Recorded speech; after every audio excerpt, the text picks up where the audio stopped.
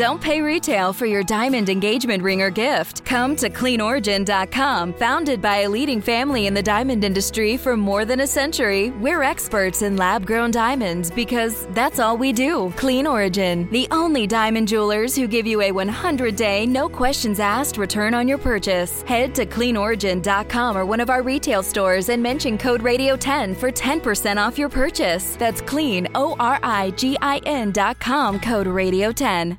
Why choose a Sleep Number smart bed? Can I make my side softer? Can I make my side firmer whenever I want? Can we sleep cooler? Sleep Number does that. Cools up to 8 times faster and lets you choose your ideal comfort on either side. 94% of Sleep Number smart sleepers report better sleep. J.D. Power ranks Sleep Number #1 in customer satisfaction with mattresses purchased in-store. And now save 50% on the Sleep Number Limited Edition smart bed. For J.D. Power 2023 award information, visit jdpower.com/awards. To find a store near you, visit sleepnumber.com. The Greenland ice sheet has become a hotbed of climate change research in recent decades. The alarming rate of warming being observed has garnered attention from scientists across the globe, including today's guest, Dr. Tom Mote from the University of Georgia. He has ventured to the ice sheet himself to observe and measure the rapidly changing landscape, but his work also uses satellites to measure the changing continent. Today we'll discuss the science behind this incredible melting and how these changes are altering global sea levels, water currents, and even weather patterns. Tom, thank you for joining us on the Weather Geeks podcast. Thank you for having me. Well, this is a special treat because Tom's actually a colleague of mine at the University of Georgia. I want to start off with a little of his background, and then he's going to get the question that we always ask our Weather Geeks guests. Tom's the associate dean in the Franklin College of Arts and Sciences at the University of Georgia. He received his PhD from the University of Nebraska in 1994, and he has a long list of achievements. I'm going to read some of them now, and then we'll get into some of the others. He's a fellow of both the American Meteorological Society and the American Association of Geographers. He received the Lifetime Achievement Award from the AAG Climate Specialty Group, and he's the Distinguished Research Professor at the University of Georgia, which is one of our highest honors there at the university. He has many others, and we'll get into those. But first, how did you get interested in weather and climate, meteorology, geography, all of these things that you do? You know, I think I was like many young boys, girls who eventually became interested in meteorology, climatology, atmospheric science, and that I was affected by the weather that I saw when I was young. And so I grew up outside of the Chicago area in northern Indiana in the lake effect belt during the really cold winters, cold snowy winters of the mid to late 1970s. And so I remember the winters of 76, 77, 77, 78 vividly, receiving almost 100 inches of snowfall in some of those winters. And, not only an interest in climate, but interested in those places that are cold, interested in the cryosphere. That's the frozen portion of the earth, snow, sea ice. And that really stuck with me.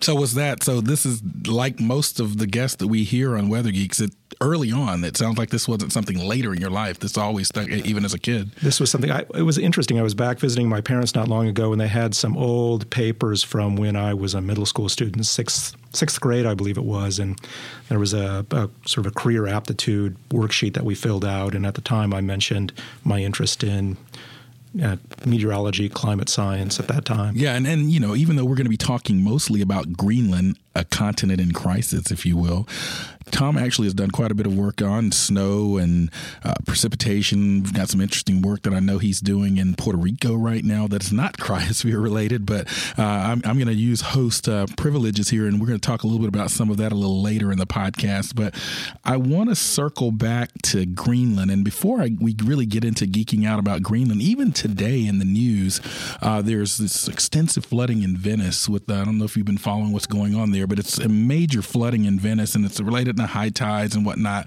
But the reason I'm bringing it up is the mayor of Venice in Italy has said that he blames climate change. And so this circles me back around to Greenland, because Greenland is an ice sheet. It's a lot of fresh water there, and people are concerned about what's going on there. So tell us why you became interested in doing research about Greenland. How did you even get to that point? It started while I was a graduate student. So I was at the University of Nebraska where I did both of my graduate degrees, and I had been working with my doctoral advisor on a project involving Weddell sea ice, an area that he had been working in using remote sensing to look at changes in the sea ice in the Weddell Sea near Antarctica. Happened to have the opportunity to work with a gentleman who's passed away recently named Carl Quivinen, who had been the director for the Polar Ice Coring Office, NSF office that had been located at the University of Nebraska. And he had been working in Greenland. We got to talking about all of the interesting science that was ongoing in Greenland. And it really just led from there. And so we took some of the tools that we had been using to look at sea ice in Weddell Sea and adapted them to looking at Greenland, specifically looking at surface melt on the Greenland ice sheet. That ended up becoming a doctoral research project for me. I had the opportunity to visit Greenland a couple of times during my doctoral work and continue to have an interest throughout my career in Greenland. Now, again, I just want to set the stage talking to Dr. Tom Moe from the University of Georgia, distinguished research professor. He also has the Creative Research Medal from the University of Georgia, spent some time in Brazil on a Fulbright scholarship as well. So this is a colleague that knows his stuff and has been properly acknowledged for that in many ways. Now, if you visit the NSIDC website, I believe NSID stands for the National Snow, Ice, and Data Center or something close. Is that close? National Snow and Ice Data Center, yes. The reason I bring that up is that oftentimes one of the satellite-based products that they use on their website to monitor and diagnose whether Greenland's undergoing melt or in these sort of anomalous melt periods is a product that Dr. Mote and his group at the University of Georgia is producing using satellites. So let's just geek out on a 101 level because Weather Geeks listeners are across the spectrum. First of all, how are you using satellite data or satellites to detect melt on the Greenland ice sheet? I mean, just the basics of that. Sure. We're using microwave wavelength radiation. But unlike, say, a weather radar where you're looking at an emitted pulse and you're looking at the backscattered energy, in this case we're looking at the emitted microwave energy from the snow and ice surface. And, snow and ice surface of Greenland obviously is very cold. You have average temperatures that are well below 0 Celsius. But when you look at the microwave energy that's emitted from the ice sheet, it typically looks even much colder. It looks like the surface of the ice should be something like minus 100 Celsius. Well, we know it's not quite that cold. And so, in fact, what happens is the individual snow grains on the surface of the ice sheet will scatter that radiation so it doesn't travel upward toward the satellite. And it makes it look like the surface is very cold. But as soon as we start to see a little bit of melt on the surface of the ice sheet, that effect quickly ends and it looks suddenly much warmer, closer to the freezing point. So we can see that really rapid increase in what we call the brightness temperature, the emitted microwave energy from the surface of the ice, as soon as melt starts. And so we've been able to use that going back to the late 1970s, in fact, even with an earlier instrument back to the early 1970s, to essentially map how much of the surface of the ice sheet is melting on any given day. Right. And I know that I've been aware of your work for some time, but I know there was a particular event, I believe it was 2012? 2012, yeah, July 2012. 2012, there was and I remember this kind of unfolding in real time because I remember talking to you a little about it. And as I recall, I think you were even surprised at some of what you were seeing. Can you walk us back to 2012 and why that particular melt event in Greenland was so significant and alarmed scientists? Certainly. I had been looking at mapping the surface area of the surface melt on the ice sheet sort of after the fact. I hadn't really been doing any work on this in a real-time basis. And, of course, we're looking at other aspects of the climate associated with both the energy and the mass balance of the Greenland ice sheet. But I hadn't been working in Greenland. I hadn't been working on site in Greenland for a number of years leading up to 2012.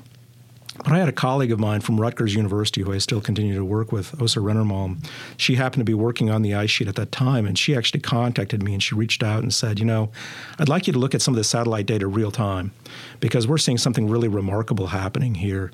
The Watson River, which is a major river that runs past a former U.S. air base at formerly the Sandöstrom Air Base, now the Greenlandic town of Kangerlussuaq, saw a bridge, and this bridge had been there for decades, wash out. And this bridge washed out from meltwater coming off of the ice sheet. Said, you need to look at the satellite product and see what's happening. And so we took a look at it and saw that essentially the entire surface of the ice sheet was melting and something that we hadn't seen before. including even up to the highest elevations of the ice sheet that reach over 10,000 feet. That's over 10,000 feet above sea level. Right. So these are places where the average temperature is something like minus 30 Celsius. I mean, these are very cold areas. And we went on to publish some work from that, and some of our colleagues who have looked at some of the ice cores from what we call summit, the highest elevation of the ice sheet. We're finding that they had not seen any ice layers that had formed prior to this event since the 1880s.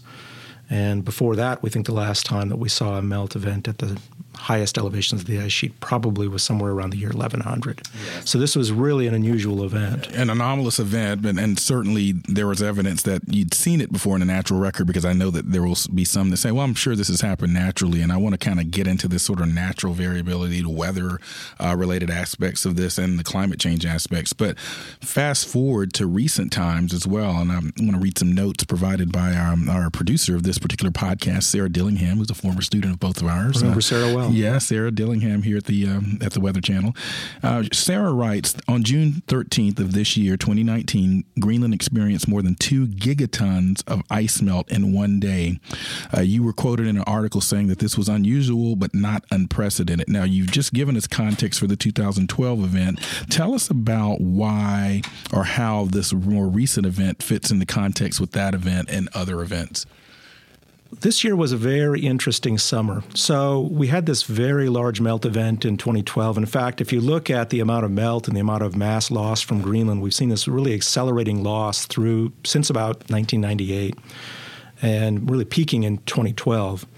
And we saw a year following that in 2013 that was much cooler than we had seen in the past 2 decades. Most of the past 2 decades. But then we've again seen a number of years with greater than average melt and greater than average loss of ice from the ice sheet. But this year was really kind of unusual in that we saw quite a bit of melt occurring on the ice sheet, but it occurred mostly very early in the summer season and again really late in the summer season. So we had this really large melt event, loss of a lot of ice in early June. We typically see a peak in melt sometime around the beginning of July, usually the first 2 weeks of July. And we had fairly typical conditions this year. But then we had a really large melt event again at the very end of July and the beginning of August, which tends to be toward the end of the melt season in Greenland. That later event was particularly interesting because it followed immediately after the European heat wave that occurred in late July. So if you may remember, we had this heat wave that occurred, temperatures well above 100 degrees Fahrenheit in parts of France, the Benelux countries, across much of continental Europe. A few days later, after that, we saw another melt event that started in eastern part of Greenland. Most of the time, these melt events come across western Greenland, move up higher and higher elevations. This one came across from the eastern Greenland, and actually we saw, again, melt at the highest elevation of the ice sheet this summer. But we were able to go back. I'm doing some work with some of my students now, and have been able to go back and track the origins of this late July event to the European heat wave. Oh, wow. That's not just the sound of that first sip of Morning Joe. It's the sound of someone shopping for a car on Carvana from the comfort of home. That's a good blend. It's time to take it easy, like answering some easy questions to get pre-qualified for a car in minutes. Talk about starting the morning right. Just like customizing your terms so your car fits your budget. Visit Carvana.com or download the app to experience car shopping the way it should be. Convenient, comfortable. And we are back on the Weather Geeks podcast. I'm talking with Dr. Tom Moat from the University of Georgia about all things Greenland from a science perspective. He's studied Greenland from satellites. He's been on the Greenland ice sheet. So he looks at Greenland from various perspectives, whether they be atmospheric sciences related, climatologically, geographically. So we have the person, if you want to know about climate and Greenland. And I want to kind of circle back to some sort of teaser I mentioned earlier in the podcast where I was talking about sea level rise. Talk to to us and the listeners about this sort of notion, because you hear these sort of notions, well, if Greenland melts, sea level's going to rise 20 feet or these types of things. And we know that's a bit hyperbolic, but talk about the importance of sort of these melt processes from a standpoint of sort of Greenland and cryospheric dynamics, if you will, but also from a sea level perspective. Why do we care? What's the so what Greenland is melting? Well, Greenland has been one of the most significant contributors to changes in global sea level, and it's also been one that over the past 2 decades has been increasing most rapidly.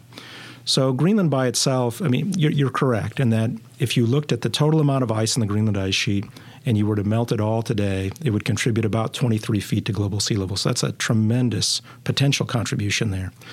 The amount of the actual contribution that we have been seeing has been on the order of around 1 millimeter per year. So that's a fairly small contribution. It sounds like if look at it, what a millimeter is. It's not that much. But, of course, this is cumulative. And, of course, it's just one contribution to global sea level. It's interesting. If you go back and look at the 1960s, 1970s, into the 1980s, Greenland was basically in balance. We were seeing about as much snow falling as we were losing through melting and through icebergs calving off along the margins. It's really been since about the late 1990s that we've seen an accelerating loss of mass from the ice sheet. Give you kind of a sense of numbers. And by the way, we have some other really cool satellite tools that we've been able to use to look at the total mass balance of the ice sheet. One of them is an instrument called GRACE, and I don't know if that's something you've talked about in your podcast before. We have mentioned GRACE. It's a really cool, but feel free to sort of talk about how it's sort of irrelevant to this particular problem, these twin satellites that are very sensitive to gravimetric changes. So we can use that to essentially weigh the ice sheet. Yeah. And when you do that, you can actually see how somewhat like myself, pick up a little bit of mass during the winter. When go through the holiday season, eat a little bit too much, you pick up a little bit of mass. You can see that with the ice sheet too. It gains mass over the winter as the snow is falling, but it's not losing much. Right. And then during the summer, you can see these very rapid losses of mass. And then from year to year, you can track what the total mass loss is. And so it was a really great satellite tool that went back from 2002. Recently, we lost the GRACE satellite, but then, of course, we now have the GRACE follow-on mission that started producing scientific data this year. We can extend that record back in time through the use of models and through the use of other kinds of satellite data like Landsat imagery. And we know that through the 1960s, 1970s, 1980s, that Greenland was roughly in balance. It was gaining about as much ice through snowfall as it was losing through melting and icebergs calving off. But again, since about 1998, we've seen a very significant loss of mass from Greenland on the order, in the past decade or so, of about 280 gigatons of ice per year. Wow. Roughly takes about 360 gigatons of ice to equal 1 millimeter of sea level rise. Wow. So, yeah, so there's the so what. And I think many climatologists see Greenland and the West Arctic ice sheet and others as sort of bellwethers or canaries in coal mines, if you will. I know some people are wondering, because you mentioned past melt events before we had satellites, how do we get at that type of information before the era of satellite? So a couple of ways. One is that we do have temperature records, and we can use those temperature records with models that we have to be able to, even though the temperature records themselves are, the long-term temperature records are from coastal stations that are not on the ice sheet. There's about 10% of them, the margin of Greenland that is not covered by ice. But we can use that with models to reconstruct what the melt record looked like on the ice sheet. But we also can look at ice cores. So you can actually look at annual layers in the ice cores, and you can see where there are melt layers that formed. That's how we know, for example, that this 2012 event, and again 2019 event, that occurred at the top of the ice sheet, we know that there were previous melt events, again in the 1880s, and then back prior to that during essentially the medieval warm period. Yeah, and these climate proxies are very commonly used in climate science. We use, ice cores. We have a colleague at the University of Georgia that does lake sediment cores, tree rings, and I often get that question, and they're quite accurate. When you get the question, well, how accurate are these ice cores? What do you say? Well, I mean, you can see very clearly the annual layers in these cores going back for in many cases, thousands of years.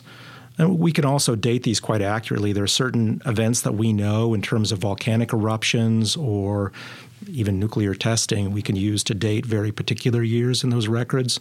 And then going back further in time, we have enough other kinds of records that you can put them together and get very accurate reconstructions of dates, certainly within the past few thousand years, and really very accurate reconstructions much further back in time than that.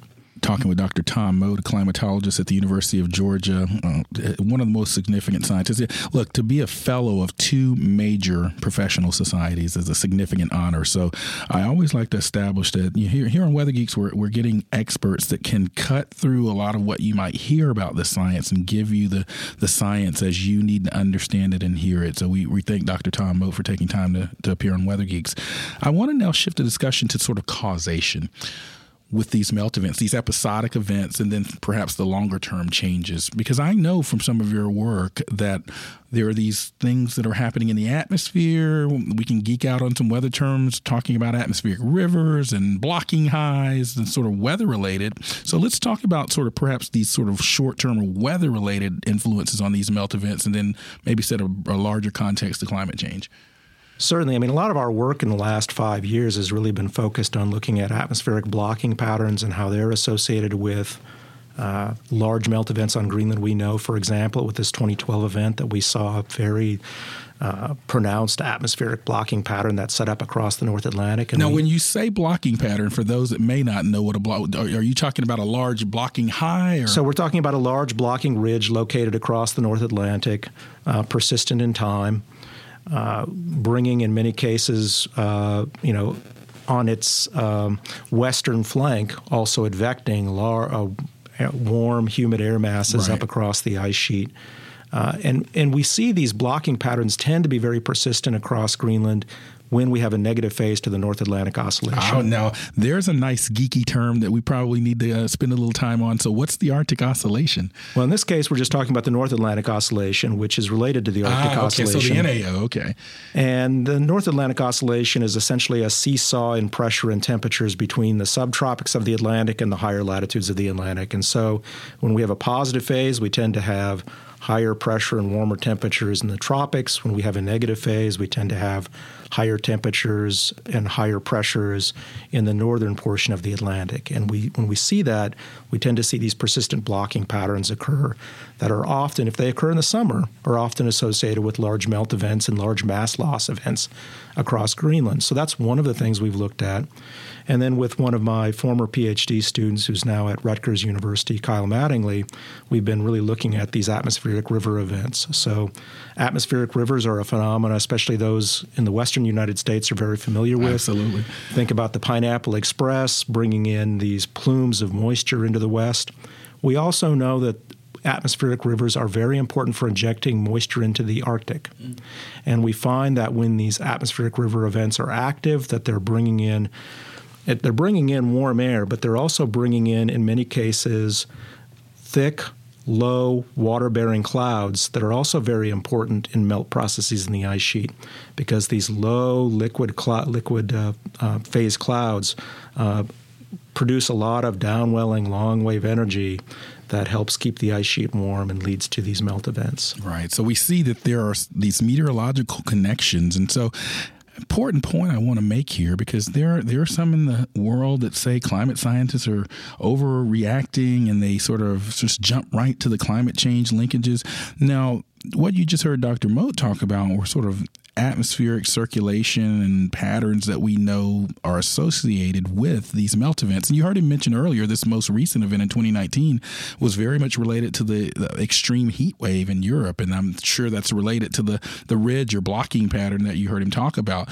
However, we cannot sort of divorce ourselves from the notion that there are changes that may be happening in the Greenland ice sheet that are happening, I'm going to say, related to sort of a warming climate system too. So we know the climate system is warming. So Tom, set put in perspective the broader responses of Greenland to the broader climate changes.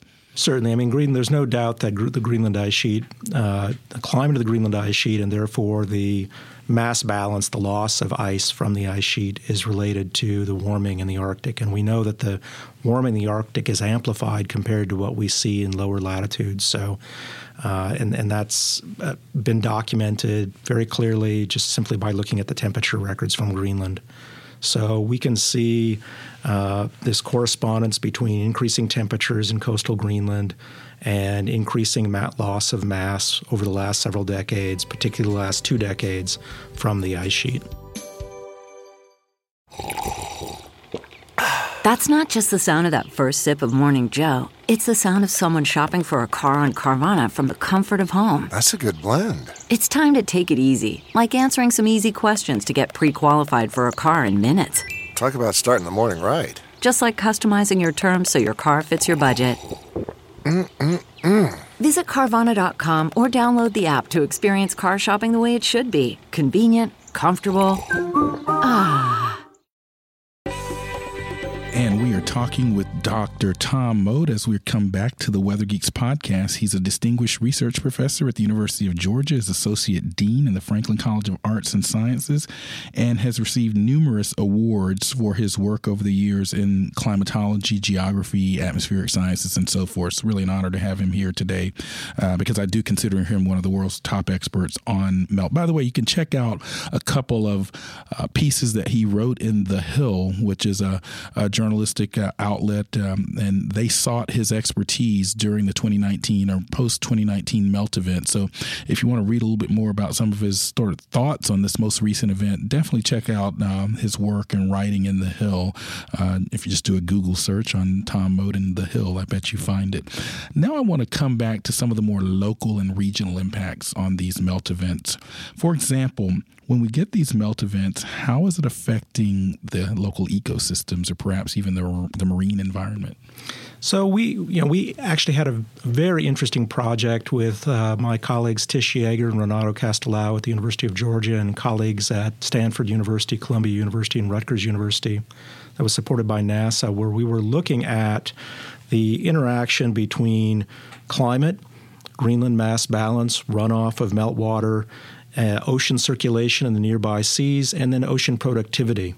Really, really fascinating work, I think, showing that when we see these large runoff events from Greenland, of course, this fresh water goes into the Atlantic Ocean. It influences essentially the depth of this freshwater layer. This creates this freshwater lens at the surface that affects essentially the ability of phytoplankton to be productive. And so it's a very complicated picture because it's not just related to the amount of meltwater that's running off from the Greenland ice sheet, but it's also related to wind patterns and the resulting ocean circulation patterns as well too. But we certainly do see a significant influence of Greenland meltwater runoff on ocean productivity in Baffin Bay, for example, and Labrador Sea. And it's really interesting. This is something that may be lost on people that just don't think about these things every day. But the differences between this sort of influx of fresh water into the ocean, which is a saltwater system, has significant influences on things like the large thermohaline or conveyor belt circulation.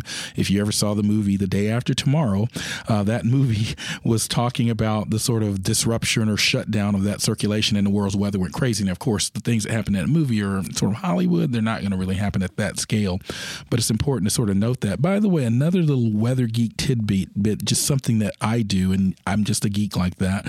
Sometimes when I go to restaurants, I will take the glass and mix diet soda with sort of a very sweet soda like a Mountain Dew, and just because they're of different densities, watch what happens when you put one in first and put the other in, and you can see the differences in densities when we're talking about fluids. And so some of those sort of simple concepts are what we're talking about when we talk about fresh water and salt water.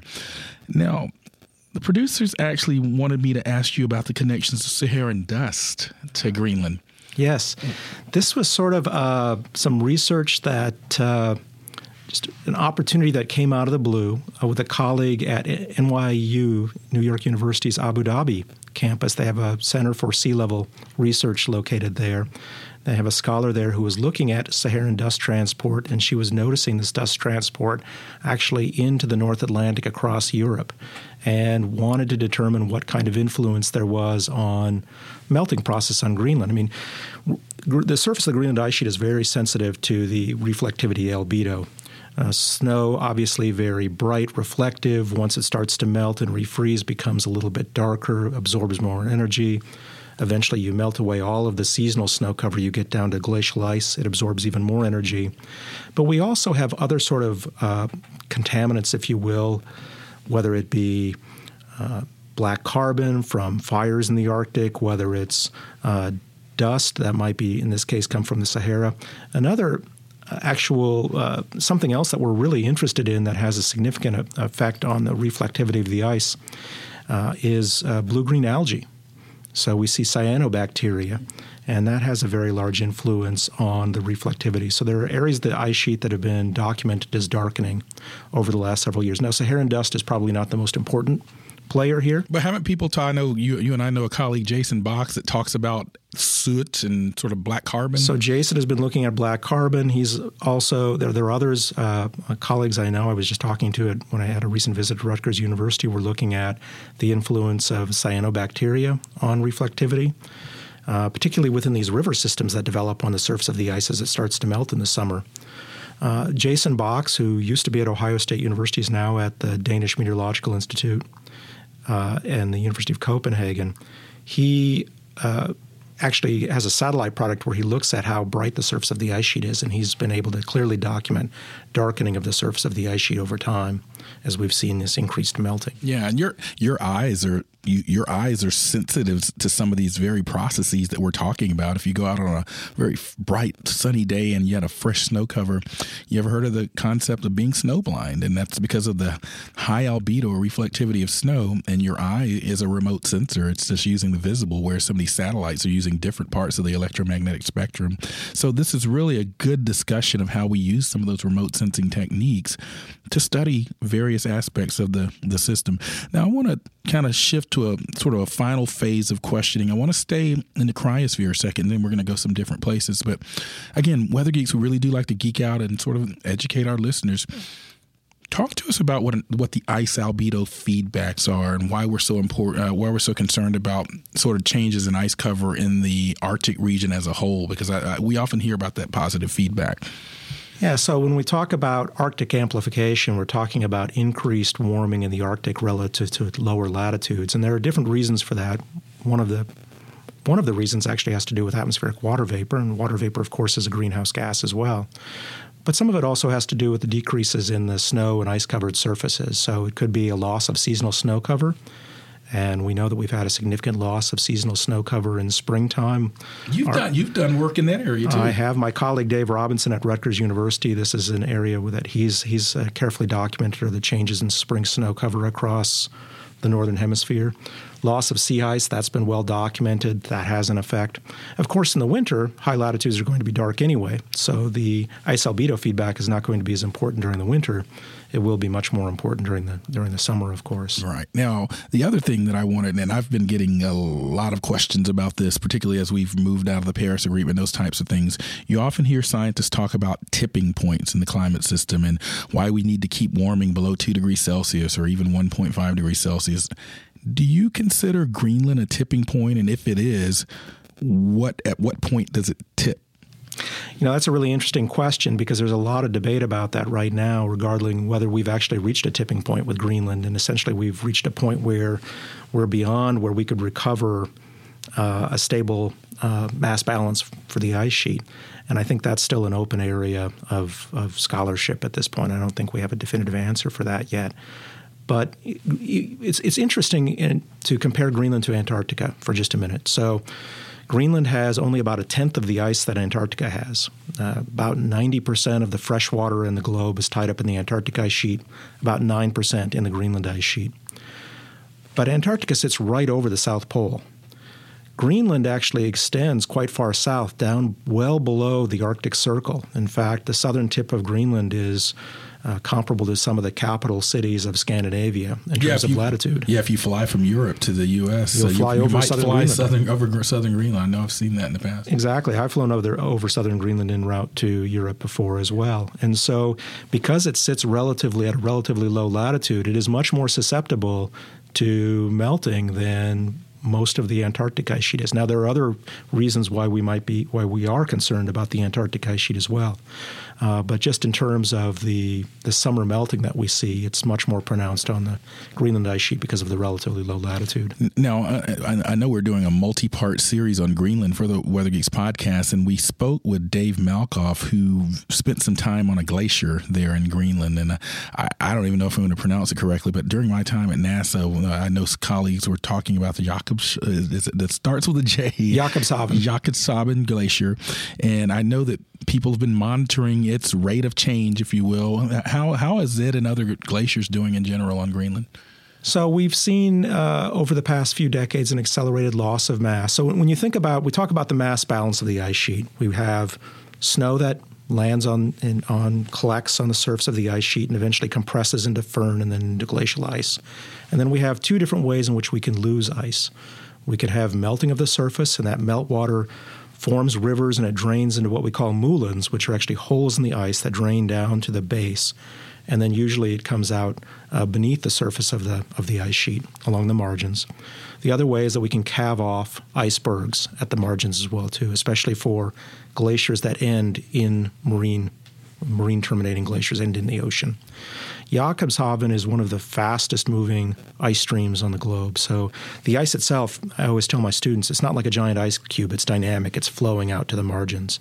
Some of these areas are flowing very fast. Some of them are flowing fairly slow. Jakobshavn is an area on the west coast of Greenland where the ice is moving very, very fast. And it's a beautiful area. If you get to go to the town of Jakobshavn, Disco Bay area there, there's a hotel there, the Arctic Hotel, where you have this beautiful view, actually, of the ocean and all of the icebergs calving off into the ocean there. But it's actually said that, and there's no way to really know this, but it's said that the iceberg that sunk the Titanic probably came off of the Jakobshavn Glacier. There's a nice little Weather Geeks tidbit you might not hear anywhere else. I actually want to use this last segment of the podcast now because Dr. Moat's an expert on cryospheric processes, Greenland and whatnot, but I know because I'm a colleague of his, first of all, that he does a lot of other interesting things. So talk about some of your more recent research that is not necessarily I mean, for example, I know you're involved in, and let me, by the way, Dr. Moat has his works funded by NASA, NOAA, National Science Foundation, U.S. Forest Service, and many others because, he's been able to successfully sort of convey his science and it's dutiful and useful science. And so he can acquire funding. And so he uses satellite perspective. He uses remote sensing observations, models, and so forth. Talk about what you're up to in Puerto Rico.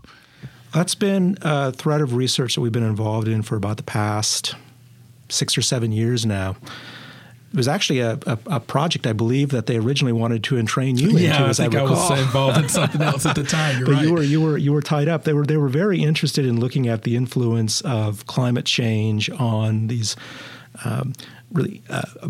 these rich areas of biodiversity in eastern Puerto Rico, in the Luquillo Mountains near San Juan. So if you've ever had a chance to go to San Juan, maybe you've been there on a cruise ship, you can actually look out in the distance and you can see these mountains. And often people who visit Puerto Rico will have a chance to take a visit, will have a chance to go inland and visit these mountains. Really a stunningly beautiful area.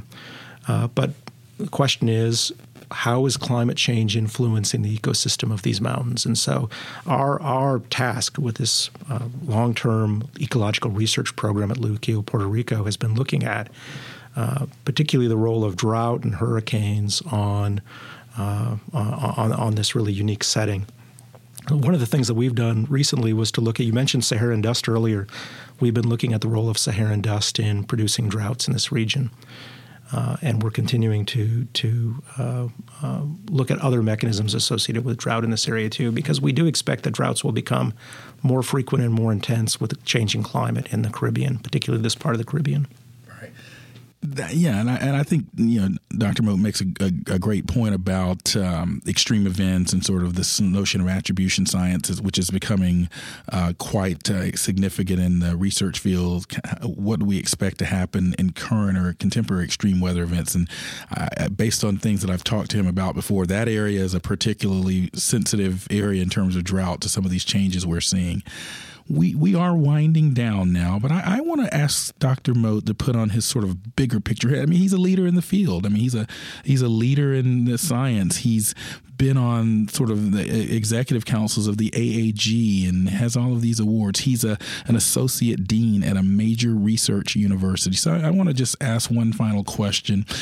If you're talking to the broader public, what would you say about the importance of, and I know you're in your portfolio at UGA, you deal with the sciences.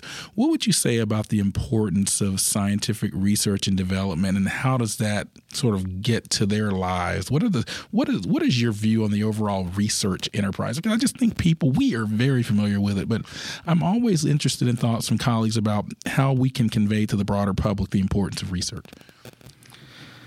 I mean, it's really it's the mechanism that we have to learn about the world around us. So, I think particularly in this time, it's really important to talk about evidence-based, whether we're talking about social systems, whether we're talking about natural systems, the importance of really carefully scrutinizing evidence that's available. I mean, this comes up in the climate change debate. I know you hear this question more often than I do. Do you believe in climate change? But it's not a question of belief. It's a question of looking at evidence and where evidence points us. And that's what really science is all about, is critically looking at evidence, drawing hypotheses, testing those hypotheses based on that evidence, and taking us where it leads us. And a place like the university, again, I want you to wear your university hat a little bit. A place like the University of Georgia, since that's where you are and I am, how does a university, and we'll use that. I mean, we're talking about any university. How do they play a role as a university? I mean, because it's more than just teaching students, which is a valuable part of our mission. But how do the universities sort of inject this knowledge into the state, local, national, international sort of stakeholder and practitioner practices, if you will? It's interesting. I think, particularly as a public institution, we're the first state chartered university in the country, at the University of Georgia, and particularly as representatives of a public institution, I think we have an obligation to the people of the state of Georgia, people more broadly, but particularly the people of the state of Georgia, to share what we've learned. It's not enough for us to just kind of keep it to ourselves. And I think that there are many ways that we do that. I think the University of Georgia, for example, has a really tremendous public service and outreach function that touches all corners of this state. And so I'm constantly impressed by my colleagues and the work that they do in what we call our PSO unit. I think the kinds of things that you do, whether through this podcast or the other kinds of outreach activities that you're engaged in that are more sort of broad-based, publicly focused, I think are also important.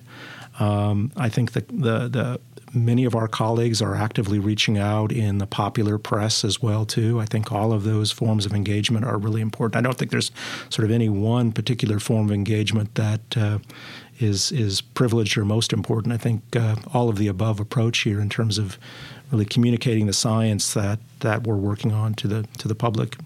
Particularly the public of our state. Absolutely. Now, I know you're on Twitter, and what's your Twitter handle if people want to follow you? At TL Moat, okay. M-O-T-E. Yeah, at TL Moat. So definitely give him a follow. And Tom, I want to thank you as a colleague and as a friend for coming on the Weather Geeks podcast, because I knew you'd be a great guest to really break down the science in a way that our listenership can really understand it. So thank you for joining us. Well, thank you for having me. And that's been another episode of the Weather Geeks podcast. If you want more of Weather Geeks, continue to follow us. If you are following us, or if you're new, go follow us on Twitter at Weather Geeks. We're also on Facebook. We'll see you next time on Weather Geeks. I'm Dr. Marshall Shepard from the University of Georgia.